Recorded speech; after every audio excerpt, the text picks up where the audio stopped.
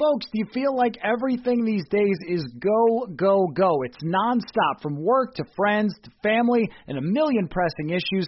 Sometimes you just need to take a play off and hit the reset button. That's when you reach for a Coors Light. It's made to chill. Hey, it's that time of year in Minnesota again to get out on the lake, go to the cabin, sit back, watch some baseball. Coors Light is the perfect refreshment to chill during these summer months. There's only one beer out there that's made to chill. The mountains on the bottles and cans turn blue when your beer is cold, and that way you know it's time to chill. Hit that reset button with some mountain cold refreshment. Coors Light is cold lagered, cold filtered, and cold packaged. It's literally made to chill. It's crisp and refreshing as the Colorado Rockies. Coors Light is the one you should choose when you need to unwind, when you want to hit the reset button. Reach for the beer that is made to chill. Get Coors Light in the new look delivered straight to your door with Drizzly or Instacart. Coors Brewing Company, Golden, Colorado, and as always, celebrate. In 2003, Nike signed 13-year-old Freddie Adu to a 7-figure contract. But Freddie didn't live up to the hype. He has turned down every single documentary project looking closely at the details of his career. Until now. People are going to look at everything you did because of the hype surrounding your arrival and what they think you can be. I'm Grant Wall, and this is American Prodigy, Freddie Adu, from Blue Wire Podcast.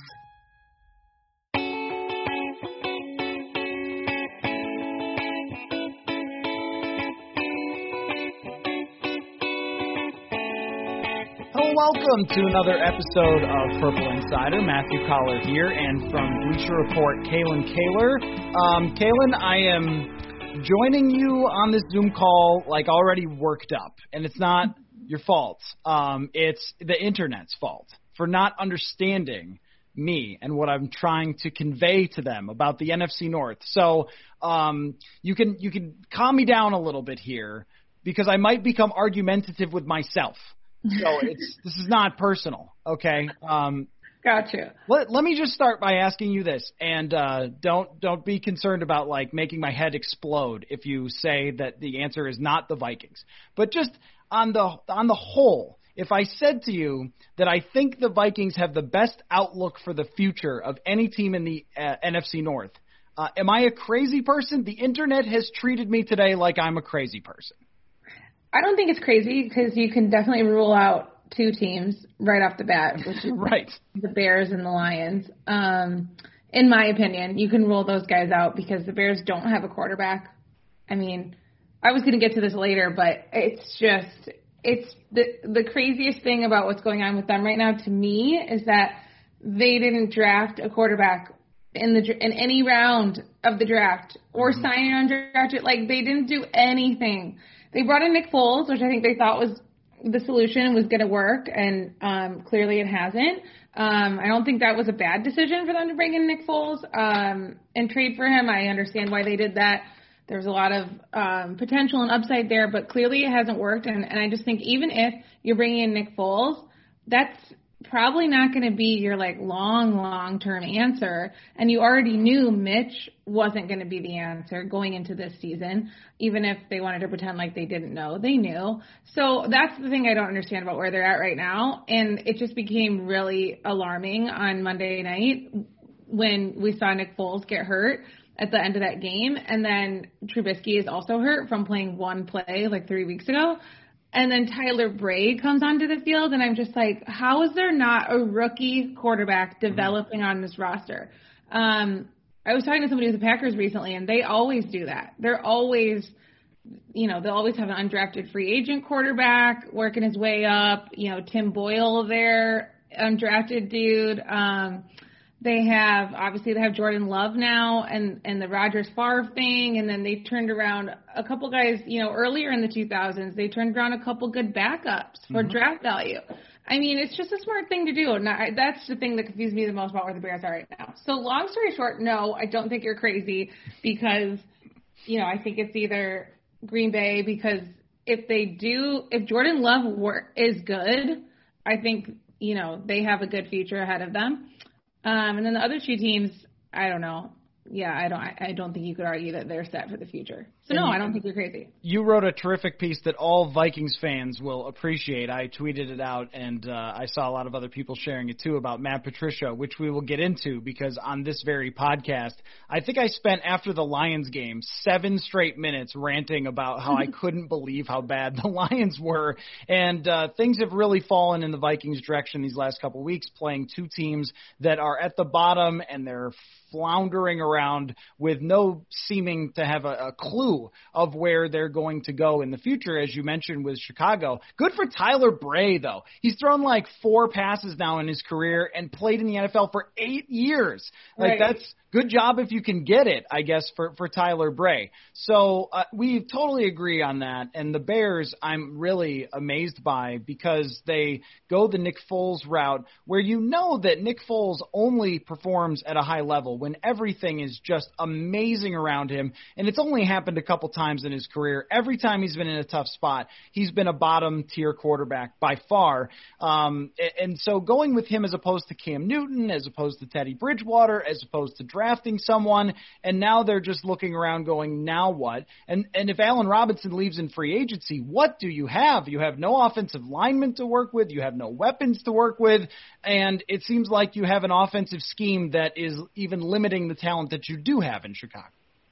Yeah, I think the interesting thing about Monday's game, everybody was excited to see what the Bears would do on offense, because Nagy gave up play calling for the first time in his head coaching career in Chicago, which people thought, oh, maybe this is going to help. And I actually think now that we know how that worked out, and it was just as bad, if not worse, I think it actually was a really smart decision for him from a selfish, like, save my own ass perspective, because by giving play calling to his offensive coordinator, his play calling was not necessarily what was dooming this offense. Someone else's is just as bad. And by doing that, he can subtly blame Ryan Pace, the general manager. Or at least that's how I read into the situation, yes. Because it's very clear, like, their offensive line is really struggling. They don't have talent on offense. They've had so many picks that have just not really panned out for them. And the fact that the only touchdown they can score is a special teams kickoff return touchdown, it's just, so I do think he did a good job of giving up the play calling to kind of throw up his hands in a way and be like, what can we do to fix this? Like, this is a roster problem at this point. So I thought that was actually smart. And that was kind of my takeaway from watching Monday. I was like, oh, interesting. Like, this might have been a smart decision for him. And I also think with Foles being hurt, although it doesn't seem like it's super serious, I haven't seen the latest update on that, but I think it was a hip pointer, which was not as serious as they thought it was going to be. I don't know how much time he's going to miss, but I think that might also help. I don't know where Nagy's job is going this year. It's hard to predict that. But if they keep losing and Foles is hurt, I think that could also help to make an argument of he needs another chance. But I think the biggest question there is, should they even get a chance? Should Ryan Pace get a chance to pick the franchise quarterback for the Bears? Because he screwed it up the first time. Does he earn a second chance? And this is a team that has literally never had a franchise quarterback. Been looking for this player for decades. So, yeah, I think that's something that the McCaskies are really going to have to meditate on over the next few weeks. I love your read on it, because one of the things that maybe people on the outside don't always realize is the games that get played for self-preservation. We all think, well, why didn't they just do this? Or why did they make that move? That was kind of weird. It's like, pull back the curtain a little bit and think about, what you're trying to present to ownership, whose fault you're trying to make this. And even with the Vikings, they went from the beginning of the year, oh, you negative media think we're going to struggle this year. Then they're 1-5. Well, it's really about the future, guys. It's really about making progress, and now they're 4-5. Actually, we're back in the playoff race because we've done such a great job of coaching. Like, wait, which one is it? You guys got to pick one. But I think that if you're talking about getting the Bears back into contention, I see no path. I don't know how you get there. I mean, even if you draft a quarterback in the coming up draft where there's a lot of good quarterbacks, you're not drafting the best one or the second best one or the third best one, because those are going to go in the top 3 or 4. So are you getting, Mac Jones or something, and then you're going to try to rebuild around the 5th best quarterback? And there's so many things you have to do to put him in a good situation. I think we see the quarterbacks who succeed right away. They also have a great situation, like Tua with Miami. He couldn't ask for much better to drop into. But, this looks like a several-year project, and at the same time, the defense already showing a little bit of signs of losing its mojo a little bit. So by the time you're building back the offense, the defense isn't good again. And it just seems like this is a very long-term project for the Bears. Absolutely. I haven't thought that far ahead, but you're right.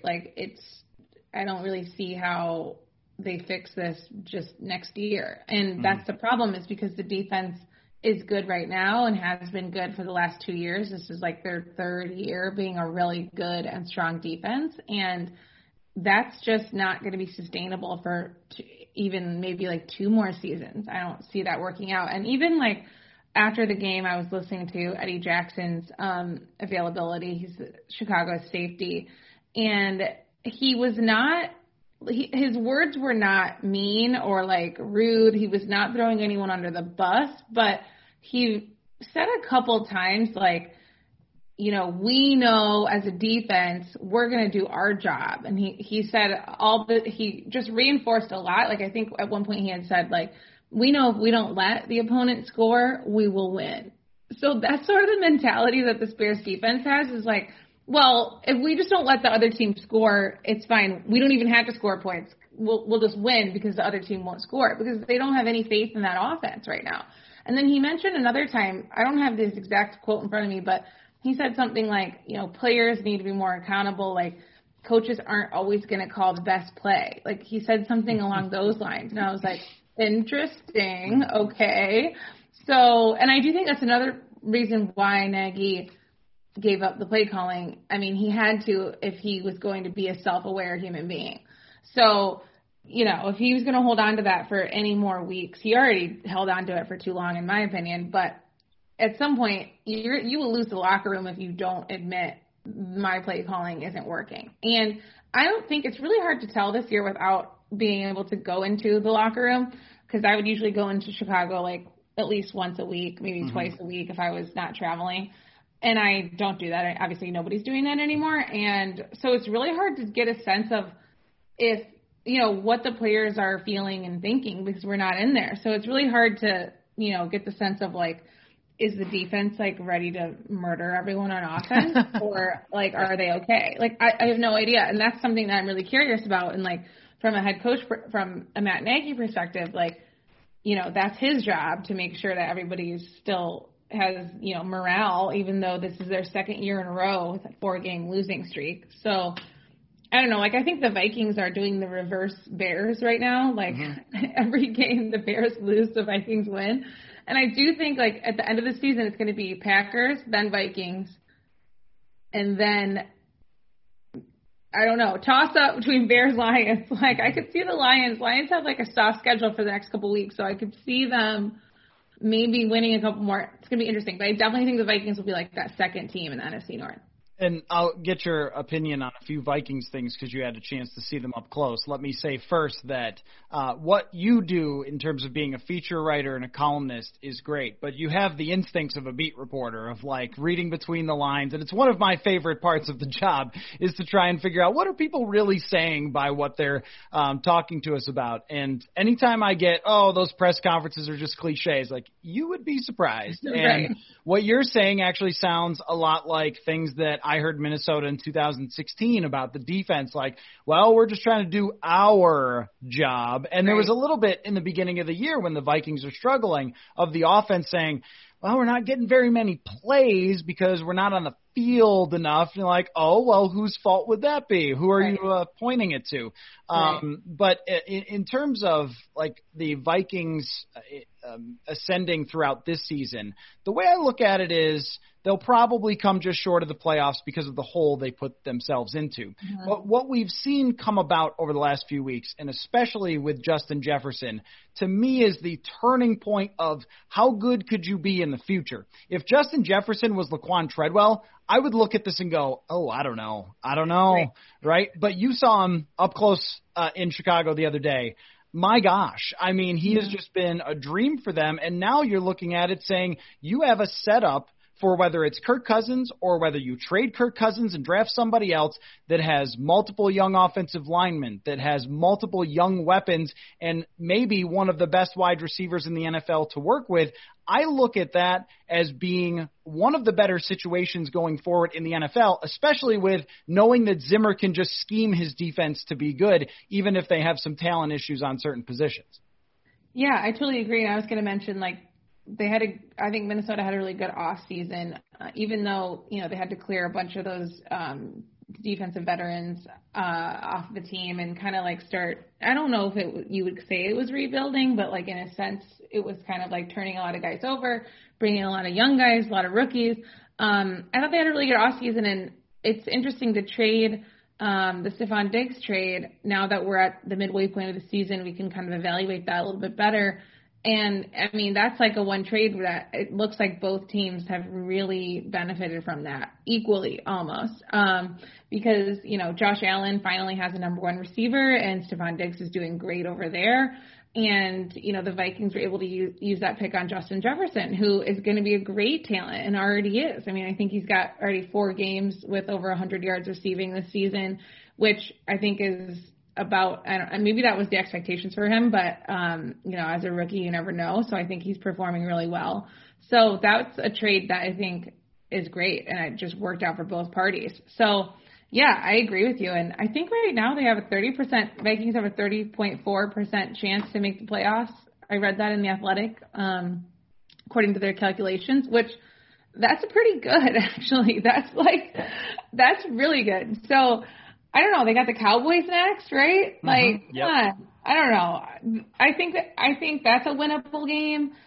Vikings already beat the Packers once, which means it'll probably be harder to beat them a second time. But, I don't know. I do think this division, I think the NFC has a lot of teams that have issues. It's not as strong as I think we thought the NFC was a lot stronger than the AFC. And then, like, as the season has gone on, we've seen, like, the Packers have a big issue on defense. Mm-hmm. I just think there's a lot when it comes to, like, the 2 wild card spots. There's just a lot of teams that have problems. So it'll be interesting. But I definitely think there's potential for the Vikings this year. So.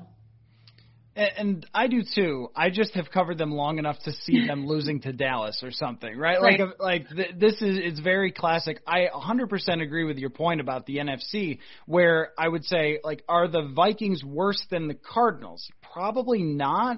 They put themselves in a big hole by botching some things, some close games, and then a no-show against Atlanta. But as a whole team, the talent and even some of the numbers, like yards per play, the Vikings are number 1 in the entire NFL. So you go, I mean, are you that much worse than a team that is 6-3 and has troubles? And all you need is one of them to kind of slip back, whether it's the Cardinals or the Rams or the Seahawks who are kind of sliding now. I still have a tough time seeing it because I think that there's like the seas have parted between the good and the bad, and the Vikings are kind of there floating in the middle, and they might just have too tough of a hole to dig themselves out of.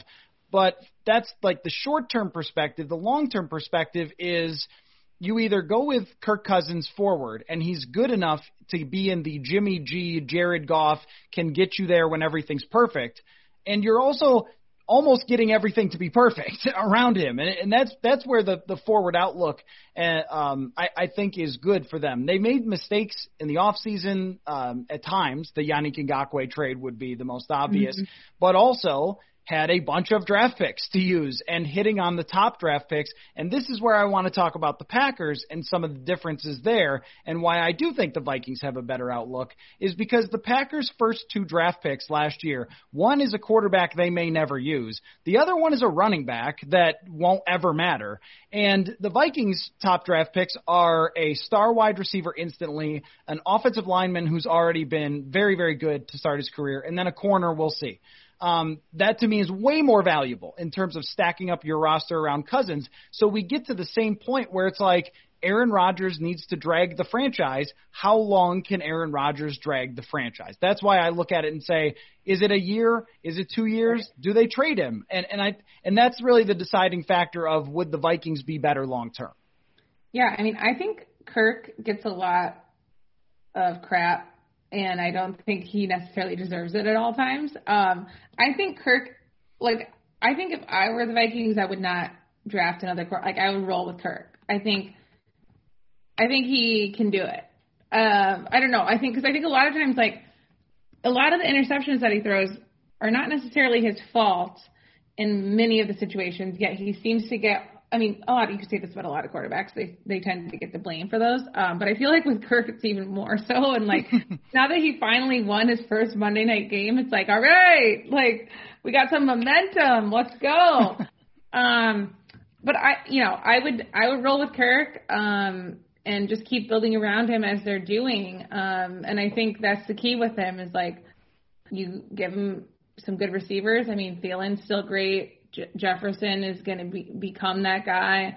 And I think with Jordan Love, I do think the Bears, if he would have made it into the second round, I don't know if they would have drafted him, but I think they would have thought about it long and hard, because I know that there were a lot of people within Chicago who really liked Jordan Love, which is interesting because it's okay, does that mean he's actually really good, or does that mean he's the wrong choice because they made the wrong choice earlier?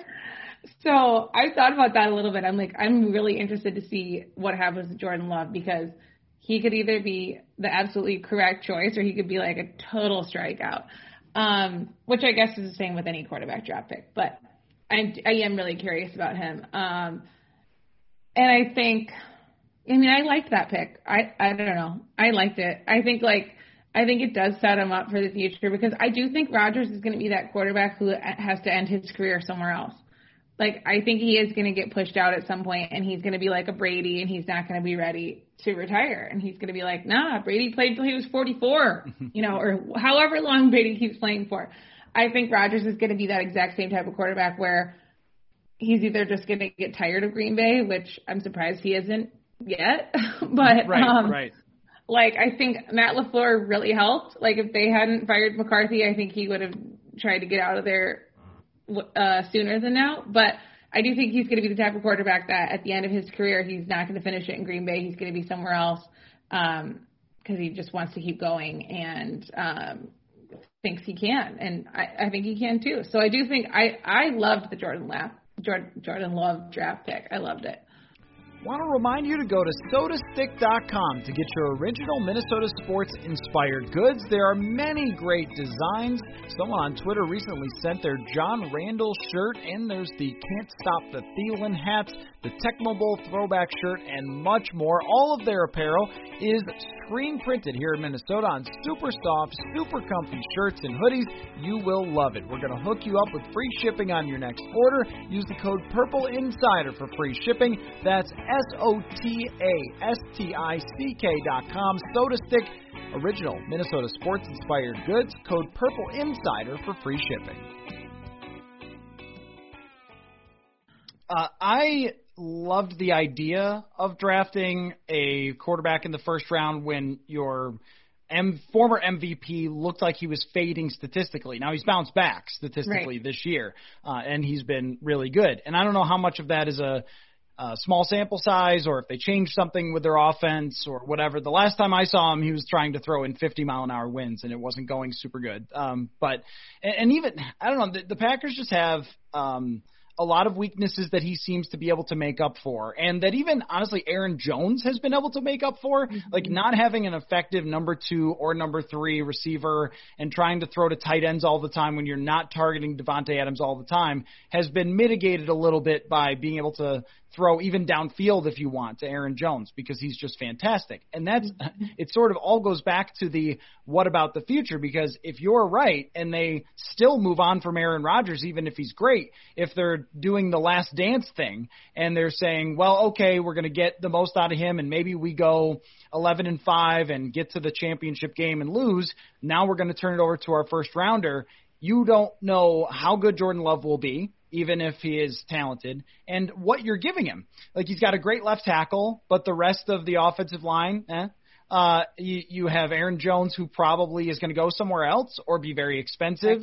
You have still your one receiver, but he's very expensive, and he's in his prime, so he'll be good for you. But beyond that, what can you give your first-round quarterback, and how much can you ask him to overcome it? And by the way, on the defensive side, your defensive coordinator seems to be clueless, and you have a great corner, and then what? I mean, I think Zadarius Smith is still good, but there's a lot of holes there to fill, and I think that if it's not Aaron Rodgers they go forward with, that's going to be a lot tougher than Kirk Cousins with all the things that he has plus Zimmer's scheme. Yeah, that's a good point. They have a lot of holes on defense that it's going to take a while to sort of make that unit stronger. It was really interesting that they didn't draft a receiver like in any of the rounds of that draft. And I was talking to somebody there about that this season because I feel like they were kind of like, haha, jokes on everybody else. Like, we didn't even need to draft a receiver. Like, we're fine over here. And I was asking them, like, why they didn't. And the reason was just essentially like, you know, everybody talks about their draft board and like the value, and I guess the receivers that they really, really liked were all gone by the point that they were picking in the first round, which is crazy to me because there were still, that receiver class is so deep. Right.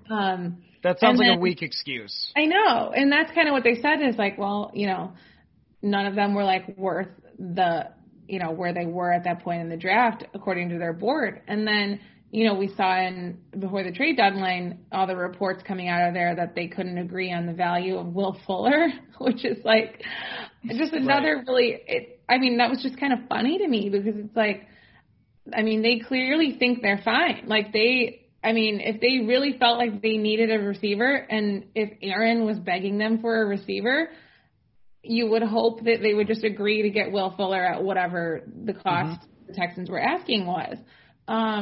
So I don't know. That was a really interesting sort of like trade that never actually ended up happening. But I think it just proves how little they value a receiver or how they think that their offense is really fine without one at this point. Which is really bizarre because when Rodgers is at his best, he usually had multiple very good receivers, and when you look at what they have now, it's just such a massive drop-off from one guy that is asked to drag everybody else. I don't really get the excuses because you drafted a running back in the second round when you already have not one, but two good running backs on your team. Right. And also you can find them in the fourth round and the fifth round, wherever you want. Running backs are usually available, especially when the defense is putting most of its focus on stopping your Hall of Fame quarterback. I think we've seen that as a trend. Who was the guy? James Starks would probably attest to that you can find running backs around, and then Aaron Rodgers will help you be better. So that I didn't get. Also, Aaron Rodgers should be hired immediately as an advanced scout after his career because he was obsessed with Justin Jefferson and wanted him. And to me, this is if I'm running the Packers and your quarterback says, you know what's really great is that Justin Jefferson. Can we trade up and get him? I'm not saying – nah. I mean, you only have so many more shots. And if Jordan Love doesn't work out, you don't have shots for a long time. We've seen how Mitch Trubisky can set back a franchise if you go bust on that. So why they didn't push the chips into the middle of the table, and now they're just kind of hanging out in the middle, hoping that Aaron drags them to success. And that uncertainty would have me say that I'd rather be the Vikings. Now, if you tell me next year that Rodgers is there playing at a Hall of Fame level again, of course you'd rather be the Packers. But if we're playing the odds, to me it's not weighted super heavily toward the Vikings, but it's like a 60-40, I think. Yeah, I think I agree with that. And I think this year the Packers are benefiting, obviously, from a weaker NFC North, where as it's, as we've progressed, like they're the only team that's clearly at a different level than the other three teams. So, and even when the Bears were 5-1, it was very clear that they were not going to be able to sustain that level. They were just like the biggest, the worst 5-1 team, or just a bunch of posers at that record. So I think it was really clear from the start of this season that the Packers were a step ahead of everybody else. So I think they're definitely benefiting from that this year. And, if they were in another division, it may not be as, it might not work as well for them. Let's talk about the Lions for a minute, because when you published your piece right after I went insane on this podcast about the Lions, I wanted to run outside with it and be like, see, I am not a crazy person. Someone else wrote this, not me. I watched the tape back and I was just like, this is nuts. They're playing the same defense that they played against the Vikings when they put up 40 points against them last year, and you changed nothing. And now their situation is made worse because Matt Stafford is old, and even if he plays well, it's another injury for him with the thumb here. And he's very expensive next year. I think he's the 7th most expensive quarterback in the league. And then you have a defense where they spent a bunch of money and still couldn't be better. I don't think, and if you want to share some fun Patricia anecdotes from your story, please do. But I don't think it's as simple as just firing Patricia, and then all of a sudden they bounce back, because their quarterback situation is kind of complicated too. Yeah, it definitely is. I really like Matt Stafford, but I do think the best thing for him and for the Lions would be for them to trade him somewhere else. I think he needs to just start over. I feel bad for him because on Sunday, I think he finally thought he was going to be able to relax in a fourth quarter. And then he has to go out and try to win the game with 16 seconds left. And that became the storyline of that game was, oh, how amazing Matt Stafford is that he could, lead them, and Matt Prater, the Matts, except for Matt Patricia. So that became the storyline of oh my gosh, this game-saving field goal and this amazing, I don't know if it was 2 or 3 completions to set up that field goal. But that shouldn't be the story of that game. The story of that game is that they gave up 21 unanswered points to Alex Smith, who is playing on one leg. No offense to Alex Smith, because he looked great, but you guys, what? They have I think they have now the league's worst defense, and in expected points allowed, they are dead last. So, it's just I had to put that game on. I had to find a Reddit stream of that game so I could watch the whole thing, because I wasn't seeing enough on Red Zone. I was once they were up 24-3, I was no, I have to put this. I got to get the actual stream up because I didn't have it on my cable here. I only had whoever was playing locally. So I had to get it up on my Reddit stream because I'm I just have a feeling that this is not going to last and something's going to happen here, and I wanted to see what Alex Smith is going to do.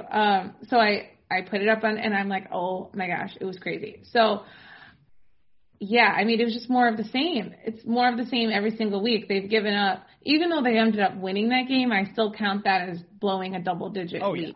Oh yeah. Because they had a 21-point lead. And that was actually their biggest of their double-digit leads this season that they have blown, but it was their 4th one this season. So it's wild. And I was talking to a Vikings coach who was yeah,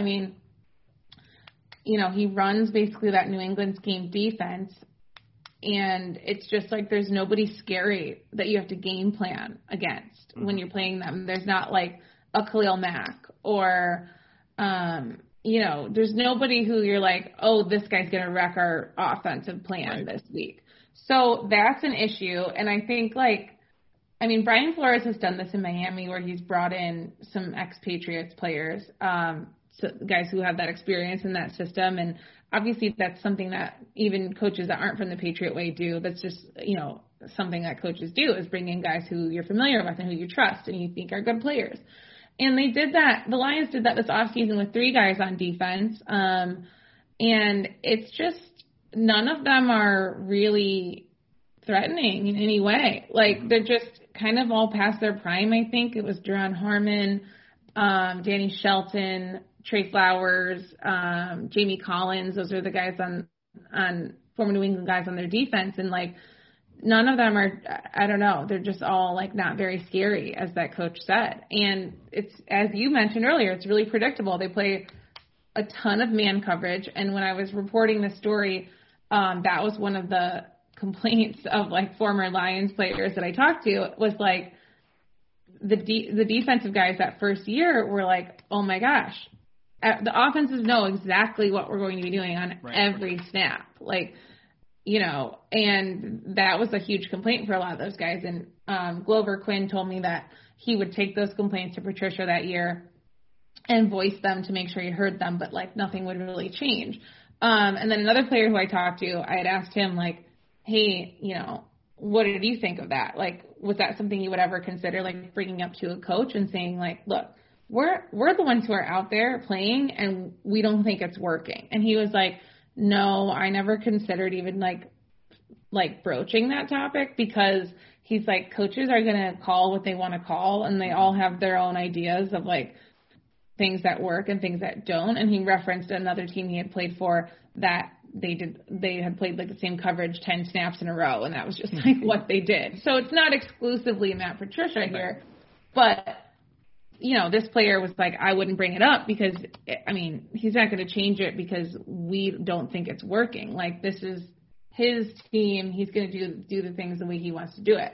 So it's really fascinating, everything that's happening there. And I'm not going to say with finality that it cannot work, because, you know, I could see them winning 2 in a row now, or they won last week, so I could see them winning their next 2 games. I think they have Texans and, is it Panthers? No. No, Panthers is Vikings in 2 weeks. The Vikings play the Panthers in 2 weeks. Okay. So they probably play them along the way somewhere. I'll look it up. Yeah. They have Texans next, I think, and then, I don't know, they just have they have a couple winnable. Oh, they have Panthers this week and then Texans. And then Bears. So they could win their next 3. Right. They could feasibly win the next 3. So I can see that happening. I don't think it will happen because they're definitely going to lose at least one of those, considering they could hardly put away the Washington football team. So I don't see this going into next year, going into 2021 with Matt Patricia. So I don't think it will work, but I do think this year, what I learned from my reporting was, like, there was a ton of, like, resistance among players that first year, because he came in just wanting to, like, change everything, and he acted like, this is coming from the players, he acted like they were all bad and, like, they weren't a good football team and they had a long way to go, was something he kept repeating over and over again. Right. When they were 9-7 the year before. Right. And so that rubbed a lot of guys the wrong way, because they were like, who is this dude just, like, coming in here, like, acting like he's better than us and, like, acting like he knows everything and, like, that everything we were doing before was wrong. And his style was also a lot different. So, like, they had to condition, which they didn't have to do. Most NFL teams will not have their players conditioning after practice, which I mean, like, running sprints and running hills, things like that. You know, their bodies, they had to work a lot harder during the week. So a lot of guys felt like when it come to Sunday, they just were tired and, like, they weren't at their best physical condition to play an NFL game. And then he had a lot of, like, nitpicky rules, like no music in the locker room, no jewelry on the field, things like that. He does now allow music in the locker room. So that is something, like, he's listened to the players on and, like, made a little bit of a change. Maybe you should have listened to them about defense. Right. Instead of music in the locker room. Right. So, like, there was kind of, like, mass rebellion that first year, and then you see what you see with a lot of coaches where they want to get rid of the guys who aren't on board. Yep. And that's why I don't know why it's not working this year, and I'm confused, because in his 3rd year now, he has kind of shipped off anybody who was a loud person who did not follow his vibes. So, like, Glover Quinn was released after that first year. Darius Slay was traded last offseason. Quandre Diggs was traded midseason at the trade deadline last year. Golden Tate was gone that first year. Like, in the last three years, he has gotten rid of all these people, all these players who weren't down for his system. So now, and this is what I heard from current players, and one player who was there up until September, August or September, he told me, I really felt like we were going to have a breakthrough this year. I thought we were going to be good, like, because everybody was on board. There were no sort of like voices in opposition anymore. They were used to the conditioning. They're used to the longer practices. They're used to the longer meetings. They're used to all the ways that Patricia does things. So this player was like, yeah, I really thought we were going to be good. I don't understand like why it's not working. And the two players I talked to currently on the roster, Taylor Decker and Matt Prater, said the same thing. They were like, everyone's on board. We're all like rowing in the same direction. So it's hard. It's hard to understand because like players said Patricia's so smart with his X's and O's. That's something I heard from everybody. Like when they had meetings with him, they were like, I agree with that. Like that's, yes, like I'm learning something new. That's really interesting. Like I put his football knowledge up against anybody. I kept hearing that over and over. So if everyone's on board and you're a smart football coach, what's the problem? That's what I'm having a hard time understanding right now. 2020 has already reshaped how we work, and it's almost over. Businesses across the globe are challenged to be their most efficient, which means every hire is critical. Indeed is here to help. Indeed is the #1 job site in the world with more total visits than any other job site, according to ComScore. Indeed helps you find quality candidates quickly so you can focus on hiring the person you need to keep business going. Unlike other sites, Indeed gives you full control and payment flexibility over your hiring. You only pay for what you need. You can pause your account at any time, and there are no long-term contracts. And now, Indeed's new way of matching you with candidates instantly delivers a short list of quality candidates whose resumes on Indeed match your job criteria and that you can contact the moment you sponsor a job, making Indeed the only job site that can move as fast as you do. 73% of online job seekers in the U.S. Right now, Indeed is offering our listeners a free $75 credit to boost your job post, which means more quality candidates will see it fast. Try Indeed out with a free $75 credit at Indeed.com/BlueWire. This is the best offer you're going to find anywhere. Go right now to Indeed.com/BlueWire. Offer valid through December 31st. Terms and conditions apply. Football is in full swing, and you might not be at a game this year, but you can still be in on the action at BetOnline.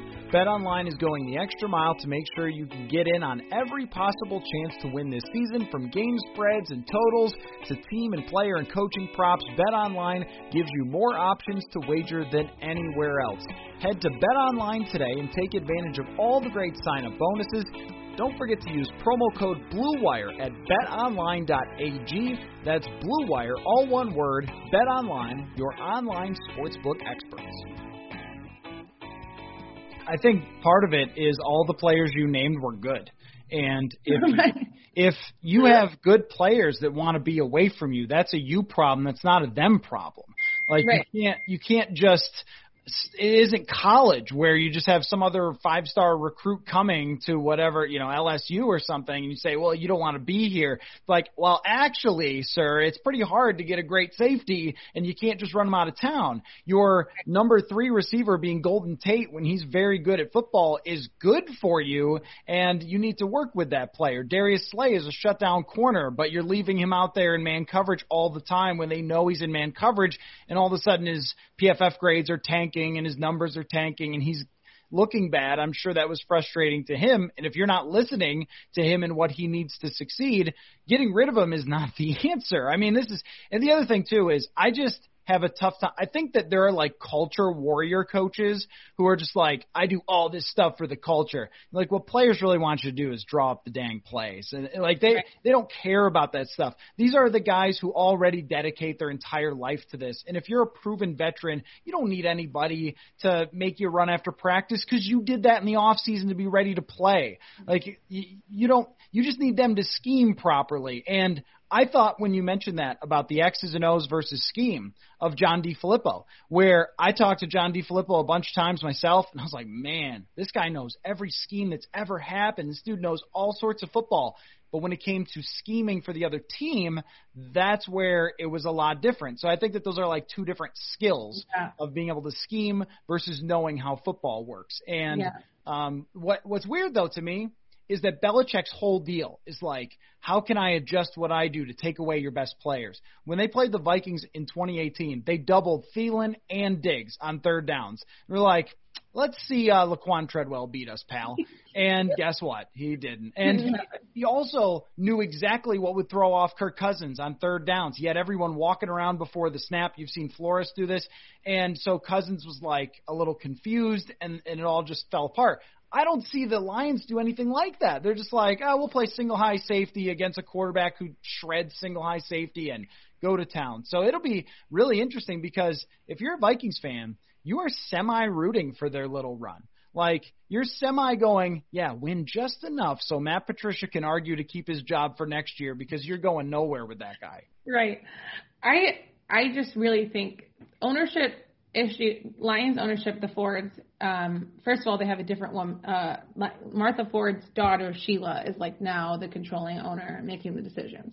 So this is her first season. She just took over that this off season. So it's going to be really interesting to see what she does, because there really isn't a point to like firing him during the season, I don't think, because I'm not sure that there's anyone there who we're thinking like interim head coach potential, like let's see how he does. I could be wrong, but I don't know if there's really that coach on that staff right now. So it's going to be interesting to see what she does in her first sort of major decision. But they did issue a playoff mandate last December when they said Quinn and Patricia would get one more year. They said, we need to be playing meaningful games in December. That was the quote. And I just don't see that happening this year. So if they're going to stick to their guns on that, they are going to have to get rid of him. And I don't see a situation where Bob Quinn outlasts Patricia either, because Bob Quinn has never worked anywhere except for New England. I think he was like a grad assistant at University of Connecticut and then went to the Patriots and like that's it. And then went to the Lions. So like the only way that he knows is the Patriot way. And I just think his draft picks haven't been very good. They picked a corner with the third overall pick this year. And not Tua, who could have been set up to take over. Exactly. Yeah. So that was a weird choice. I did not like that draft pick, and it's too early to say if he's a bust, but he hasn't played very well yet this season. So, I think they're both gone, and I think they're inextricably tied to each other. So I don't think you can get rid of Patricia and then think Bob Quinn is going to hire someone who's not going to do the exact same thing. And that's the interesting part is like the Patriot way is kind of this like nebulous concept, but it's very much a real thing of these coaches who come out of there, like Josh McDaniels. And that was one of the most interesting things of this story. I asked Matt Prater, I was like, Matt Prater played in Denver with Josh McDaniels right. before he was in Detroit. And I was like, hey, do you see any similarities between the way Matt Patricia started his career in Detroit versus the way Josh McDaniels ran his team in Denver? And if we'll all remember, Josh McDaniels didn't even last 2 seasons in Denver because he sort of built a reputation of trading away good players, and which sounds familiar, and then also kind of installing this like micromanaging, like paranoia culture that didn't really mesh with anybody, which came straight from New England. So I asked Matt Prater, did you see any similarities? He was like, oh yeah, like lots of similarities, like the way that they game plan during the week, which, that could be good or bad, but he was like, the way they game plan during the week, the way they run their practices, like he kind of just pointed to like, yeah, it's like the same thing essentially, which I don't think he realized what he was saying when he said that, but I was like, red alert. right. Comparing him to the guy got fired, right. Yeah. So I do think there is like a trend of coaches coming from Belichick being unable to like do their own thing. I think Brian Flores has figured out a good balance of what he's doing there. And I think Joe Judge, too early to tell, but I think he has also figured out his own way as well, while taking some of the stuff that is polarizing from New England, like running laps, which he like got heavily criticized for during training camp. But it seems like his team likes him from all the reports that I see from New York. So the Patriot Way thing, except for his offensive line coach, that seems to be an issue. Yeah, right. Yeah. I'm not using the video portion, but you doing the red alert thing needs to be a GIF, I think. Like just anytime we see some coach having some major problems, here's you go, red alert, Belichick tree alert. Yeah. So I remember listening to Joe Thomas talk about this when I think Mangini coached the Browns. And he said that he would have players like memorize little sayings around the facility and then have to stand up in meetings and recite them back. And he was just like, I'm a left tackle, man. Like, what are you doing? Why how is this? This is a waste of time. You're wasting lots of time with this. And, Belichick is the best at scheming individual games and also had Tom Brady. And so if you have whoever it was, Kyle Orton or something as Josh McDaniels, good luck trying this. And even with Matt Stafford, he's not Tom Brady. He's not going to have that leadership element, but also just not as good and not going to paint over any problems that you have. So there's some huge differences there. This has been super fun to do the deepest dive that we could do on the NFC North. I want you to tell me how you think it finishes this year, because it's such a wonky situation with the Bears and the Lions. What's your order? I know you kind of hinted at you think the Vikings finish second. Packers, Vikings, and then I guess I'll go.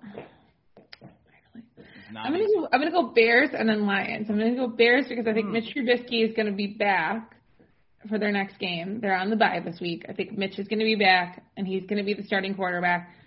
And I think the offense will be slightly better because he can run and move. Exactly. And Nick Foles running was sad. Right. On Monday, I was like, I think I actually miss Mitch Trubisky. What's going on?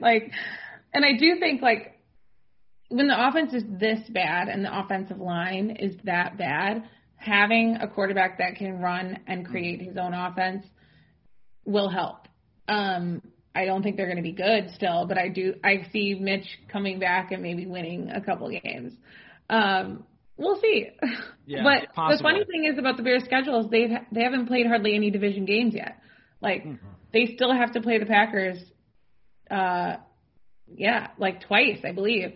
So it's not easy coming up for them. I always think about the funniest possible outcome, and the funniest for the Bears is that Trubisky comes back and gets hot, and then all of a sudden turns them around, and they win some games. They get some interceptions, some fumble luck, some more kick returns for touchdown, and they end up with 10 wins. And then ownership goes, Trubisky was the right decision. Yeah. More wins for Trubisky than Deshaun. Everyone stays. Yeah, right. Everyone stays. Great. We're not drafting a quarterback. It semi-happened with the Vikings winning their playoff game in New Orleans last year, by the way. Just ownership was sort of ready to change everything out, and then they won. They're like, oh, well, I guess you all can stay. Right. It's great. That's an off-season episode sometime for us is what if you owned an NFL team? How would you do it? And the answer is not like a lot of these people do. Yeah. So make sure that you follow Kaylin on Twitter. It is very important here. KALYN, KAHLER, Kaylin Kaler on Twitter. And go back and find the Patricia article. It's a gem, as you usually put out, Kaylin. Great to catch up with you. This was super fun. Thanks so much.